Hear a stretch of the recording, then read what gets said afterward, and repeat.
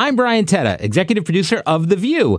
It's Thursday, and today I'm joined by Alyssa, Farah, Griffin. This is Behind the Table.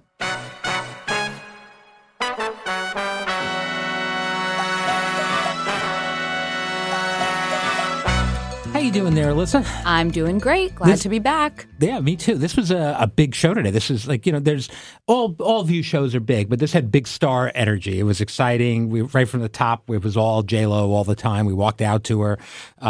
Does it feel different for you when we have that kind of like electric big personality here? 100%. I mean, just personally, I was so excited because it's J-Lo and who wouldn't be thrilled. But the audience was, the minute we walked out, like from the drop, was so excited, high energy, dressed up, like ready to go. It's a really fun show. And I mean, she's such a great guest. It's the second time I've gotten to be on with her. And what I like about her, she's not like for as big of a celebrity as she is, she's like a pretty open book. A lot of them are way more guarded. And I'm like, damn, you're J-Lo. And you really just like will talk about your personal life. You'll talk about, what's going on. And objectively, one of the most beautiful people on the planet. So that's the most striking thing. I couldn't stop staring at her. Her skin's perfect. She's flawless and she's just stunning and like a warm person too. Yeah. No, it's always probably exciting. The most beautiful person I've seen in person. I'm not gonna argue with that. Besides my wife, of course. Yes. Now you took some heat for not doing the J-Lo dance today. Will there be a redo? I tried to create a little thing. I do think we need a redo of like a TikTok dance. This one, she's a dancer, so it was like full-blown choreography. There were way more moves than just the average viral dance or whatever. And so I was a yes when it was going to be me, Sunny, and Sarah, and I thought it'd be kind of funny because they both can dance. I have no rhythm, like just white girl dance. Like it's not good. But I thought it'd be funny if they're pretty good and I'm a little bad. If it's just me and Sarah, it would have been way more noticeable that I'm not a good dancer. There's a lot of things to love about Sarah, but her complete lack of shame is definitely up there. I mean, she did great, but at the same time, if she hadn't done great, she would have been fine. Remember when she sang to Dolly Parton? Oh, that was not great. That was not great at all. That was, I love her. As my daughter would say, cringe. Yeah, but amazing at the same time. So, all right, yesterday was Valentine's Day. It was our Valentine's Day show. Is that a big day for you and Justin? Not a big day? You're still a newlywed, kind of. So I feel like... So I think I set the tone. I've never been a huge Valentine's Day person. Mm-hmm. I think also maybe because I was like single until a little bit later. We didn't, get married till I was 30. So there was a lot of like single Valentine's Day, which were much more Galentine's, let's go out for drinks kind of thing. Right. We always, mark it. He got me beautiful roses. We actually stayed in and cooked together, which was really fun. And just kind of had a low-key night and like watched a movie. My ideal night, I think I get the social side of me out on this show. And then my ideal night is like staying home with Justin and Herbie. That's great. Yeah, that's nice. great. Do you guys do anything? We went to. I sent a Valentine's Day themed charcuterie board because she loves those. She loves like the cheese and that kind of stuff. Same. So I did that, and I sent flowers, and then we went to a steakhouse nice. for dinner, which was nice. Yeah, she definitely several times yesterday said like, "Oh, it's a made up holiday, yada yada yada." And I'm like, okay, well then. Yeah, the men should never not do something though. Yeah. Even if you're like me and you don't really care, it's still nice to. I got chocolate-covered gummy bears from her, which I do enjoy. Ooh, so that's good. Yeah, that was a nice little... people are making faces in the control room right now.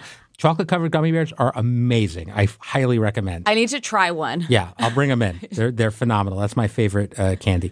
All right, so let's see what else is going on. Oh, we have viewer-listener questions. So we haven't had you on in a bit, so we've got a couple. The first one is from Kenneth. Let's take a listen. I have a question for Alyssa. If Donald Trump was to win, who would he surround himself with in the White House? I appreciate you listening and considering my question. Thank you so much. The podcast is amazing. Oh, thank you. I love listener questions. So listen, Donald Trump will not have people in if, God forbid, there's a second term, who put the Constitution before him. That will be the foundational difference between... There were people in the first term of his presidency who, listen, some of them are always going to get called complicit or enablers for deciding to be there. But there were folks at every level who were putting the Constitution and the country before loyalty to Donald Trump. And I think it's easy to forget, like we think of the presidency as the White House and, a couple hundred staffers and the people in that building. No. He oversees the entire federal government. He oversees the entire U.S. Armed Forces, the Pentagon, the State Department, the Commerce Department. You need good people in all those different levels to be able to push back on bad policy, push back on things that are going against the Constitution. And I worry we're not going to see that. I know we're not going to see that in a second term. They've already come out and said they're not looking for Reagan Republicans. They're looking for Tucker Carlson and Trump Republicans. And I want to take a minute to say this, and I apologize to take so much time on this specifically, but it's a really good question. I think there's a misconception with a handful of us who served around Trump. So in 2016, I didn't vote for Donald Trump. I actually declined a high-paying campaign job with him. And actually encouraged a number of Republican members of Congress who I was working for at the time to endorse someone other than him. Marco Rubio, some of them endorsed Ted Cruz, not a big, much better, but better. And then in 2017, I was offered a job in Trump's West Wing, and I declined that as well. I was not comfortable with him, the person. It was when Pence came to me, who I knew would put the Constitution before any individual, that I took a job with him. And I'm proud of the 2 years I spent with him, especially on international issues. We traveled to more than 24 countries. We met with countless heads of states.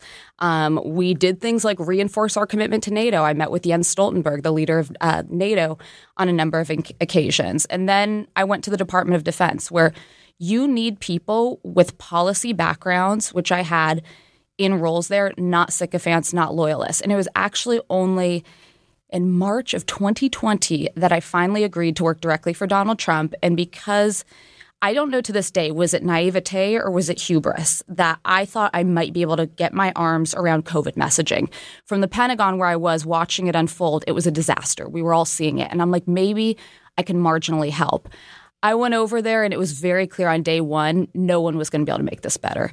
It's the flattest, most chaotic organization I've ever worked in. And even having been in many meetings with Trump before then, to be with him at that level of closeness and in the Oval and in his private dining room, I got the real taste for just how low of character this man is, how low of integrity he was. And I'd known by summer of that year I would not be returning after the election if he were to win.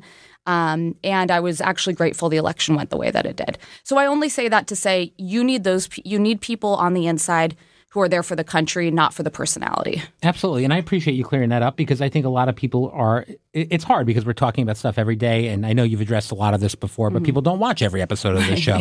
And I am the idiot who reads every single thing on social media. You really do. I really do. And it's because I see that all the time. Well, Alyssa worked for him for 4 years. Well, no, she didn't. Alyssa would have been there if he had won for a second term. No, she wouldn't. Under no circumstances. She didn't leave till Jan 6th. No, she left before Jan 6th. So, you have been through it, and I think you make those points on the show. But it's good to have those clarifying conversations. And it's also very scary to the question he's asking. What happens if people like you aren't there? Do you think you ever were able to steer him in the right direction? Were there ever any moments you can look at and say, it did make an impact? Yes, they were always small and marginal. I think I've told this on the show, but I can't quite recall. There was one time that I walked into the Oval and there was a meeting taking place. I was in the meeting that was supposed to be afterward, and I heard Stephen Miller pitching Donald Trump on basically running the birther attack on Vice President Kamala Harris, at that time candidate for Vice President Kamala Harris. And with about 15 people in the room, all of them sitting there silently, I walked in and I said, Mr. President, that's a disaster. It's wrong. You will rightly be castigated if you do this, and you should not touch that with a 10-foot pole. He made one reference to it in a press conference after that and then dropped it. And I'm not going to take credit for that, but that was one that comes to mind. There was a lot more in the national security space. And I think a lot of people don't know how instrumental Pence was in pulling back the family separation policy. Whatever you think of Mike Pence, he has a moral compass in moments like that, and he spent days and days working to get Donald Trump to come around to it, and my team were a big part of that. So that was something that was important to me. And frankly, I was at DOD when he was holding up aid to Ukraine. I was working with the Deputy Assistant Secretary, Laura Cooper, for like Eurasia on that, and we were working to get aid released. What, was Pence able to influence Trump usually? Did he listen to him and value his opinion, or was he dismissive of it? What was your impression? Pence gave it sparingly enough that I actually feel like when he spoke up, Trump actually took some weight with it. He wasn't weighing in on every random thing or every media cycle, but with things that really mattered. I mean, as evidence really early on, the reason that then, God, I hate that I'm saying this, National Security Advisor Mike Flynn was fired was because Pence said he has to go. He had lied to the vice president. So there's marks throughout the presidency, but they're few. And I think there was a strategy of only use your voice when it's something of very high importance. Now, you could disagree with that now, but I do think he listened to him. There are so many books about the Trump years already. Is there one you've read where you feel like, oh, this nails it, this is what it was like to be there, or is that book still yet to be written? There have been very good ones. So the best one on Donald Trump, the man, up to the presidency is Maggie Haberman's Confidence Man. She nails him, the person. Peter Baker and Susan Glasser's book on the first term is probably the most sweeping. Like, it covers the most different fights and personalities, but there's still a lot to be told. I think Cassidy Hutchinson does the final stretch better than anyone. But there are still – I sometimes try to jot down notes because I forget of things that have never been reported that I knew about, and there's always more with him. You occasionally will say something that makes my jaw drop in the Hot Topics room, and casually, like as though it's not a huge revelation. And I'm like, oh, I mean, I don't think people know that, Alyssa, and I think you should probably say it. So it's interesting, and you often do. But it's well, it shows how crazy that environment is. That I'm like, oh yeah, that happened. Yeah, well, yeah, for sure. Okay, so well, thank you. I think that's really clarifying and interesting. And obviously, we'll continue to come up on this show forever. Forever. Yeah. But it's helpful. We'll be back in a moment. Hey, I'm Andy Mitchell, a New York Times bestselling author. And I'm Sabrina Kohlberg, a morning television producer. We're moms of toddlers and best friends of 20 years. And we both love to talk about being parents, yes, but also pop culture. So we're combining our two interests by talking to celebrities, writers, and fellow scholars of TV and movies. Cinema, really. About what we all can learn from the fictional moms we love to watch. From ABC Audio and Good Morning America, Pop Culture Moms is out now wherever you listen to podcasts. Step into the world of Hollywood like never before with Melissa Rivers' Group Text podcast. Melissa, renowned for her red carpet expertise and storytelling prowess, invites you to join her and her famous friends for hilarious and heartfelt conversations. From discussing the latest binge-worthy TV shows, navigating the highs and lows of life, and dissecting celebrity fashion, there is never a dull moment. With exclusive stories from special guests like Chelsea Handler, Cheryl Hines, your favorite reality stars, and deep dives into intriguing topics like the Where is Wendy Williams documentary, this podcast offers an insider's look into the glitz and glam of Tinseltown. It's not just Melissa's podcast. It's a collective experience where you're invited to join the conversation. So, if you've ever wanted a peek behind the Hollywood curtain, subscribe to Melissa Rivers' Group Text podcast, now on your favorite platform. Get ready for laughter, tears, gossip. In other words, unforgettable moments that'll keep you coming back for more. Don't miss out. This is one group text you won't want to exit. All right, we have another listener question. Let's take a listen. I have been such a supporter of Governor Sununu. Now he is starting to say that he would vote for Trump if he was the Republican nominee. Why? What in the world is happening? So that's a great question. And I'm very much in the same boat. I not only support him, love his policy positions, but I personally consider him a friend. I have a different theory of this today than I probably would have had even a month or two ago. I am not convinced with how brutal and rude and just terrible and despicable Trump has been to Nikki Haley that I'm not entirely convinced she's still going to support him. And Sununu to a lesser degree because he's not been as much on the receiving end. I'm not convinced either of them actually checked the box for Donald Trump in the voting booth in November.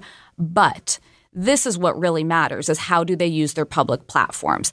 I'm watching what Nikki Haley's doing, and it is impossible for me to see how she after saying the things she has, talked about how unfit he is, called him an old man, says he loves to cozy up to dictators, called him diminished, could then in a month or two or in 3 months come around and endorse him. I think that as a counterpoint, I give you Ted Cruz and Marco Rubio and all these other people that did the same thing. That's the thing, is there's more who have come around and done that. I think that she has activated a part of the Republican voting base that would feel incredibly betrayed if she did that in a different way than I think some of those characters. There's about a third of the Republican Party who will not be with him, and they would feel incredibly betrayed if Nikki Haley went around and ended up endorsing him. Yeah, it's going to be interesting to see. I mean, she's certainly gotten stronger in attacking him for sure, and I wonder if he would ever forgive. Probably not, I would think. That's the other part of this. Right. I mean, if she did the full, beg and plead, I think he actually would come around eventually. But the play for her, in my mind, is don't drop out. Stay through Super Tuesday. Let him keep collecting delegates, because there's not a play for her in terms of delegates at this point. Like, the map is kind of settled in Donald Trump's favor. But there's a chance you could have a June-July trial for the January 6th case where he could be a convicted felon by mid-late summer.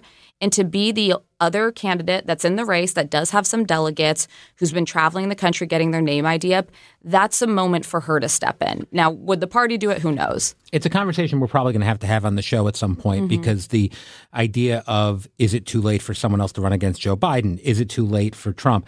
The mechanics of it, it's a little in the weeds, but the idea of what could happen at a convention with delegates, what could happen in these primaries, is something we probably need to do a deep dive on. And I think a lot of it, because it's never really been tested in this way, is not entirely clear.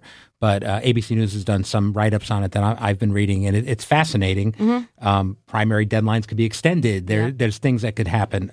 It can be done. It would be unprecedented on either side, but it can technically be done. So you're still not resigned to Donald Trump being the nominee? He will. I think he will he will get the nomination, but if a conviction comes down, I think it's possible that the nomination would be taken away from him. Yes, unless Lara Trump is the head of the GOP. That makes things complicated. All right, let's turn to happier times. Let's turn to Bravo and Vanderpump. Is that happier, though? No, well, you tell me. This new season is airing now, and I have heard that Tom Sandoval has not redeemed himself with you. Tell me about it. So this new season is fire, and that was like a high bar for them after coming off of Scandoval, and it's continued to deliver, but holy hell, Tom Sandoval he's actually hard to watch on the show.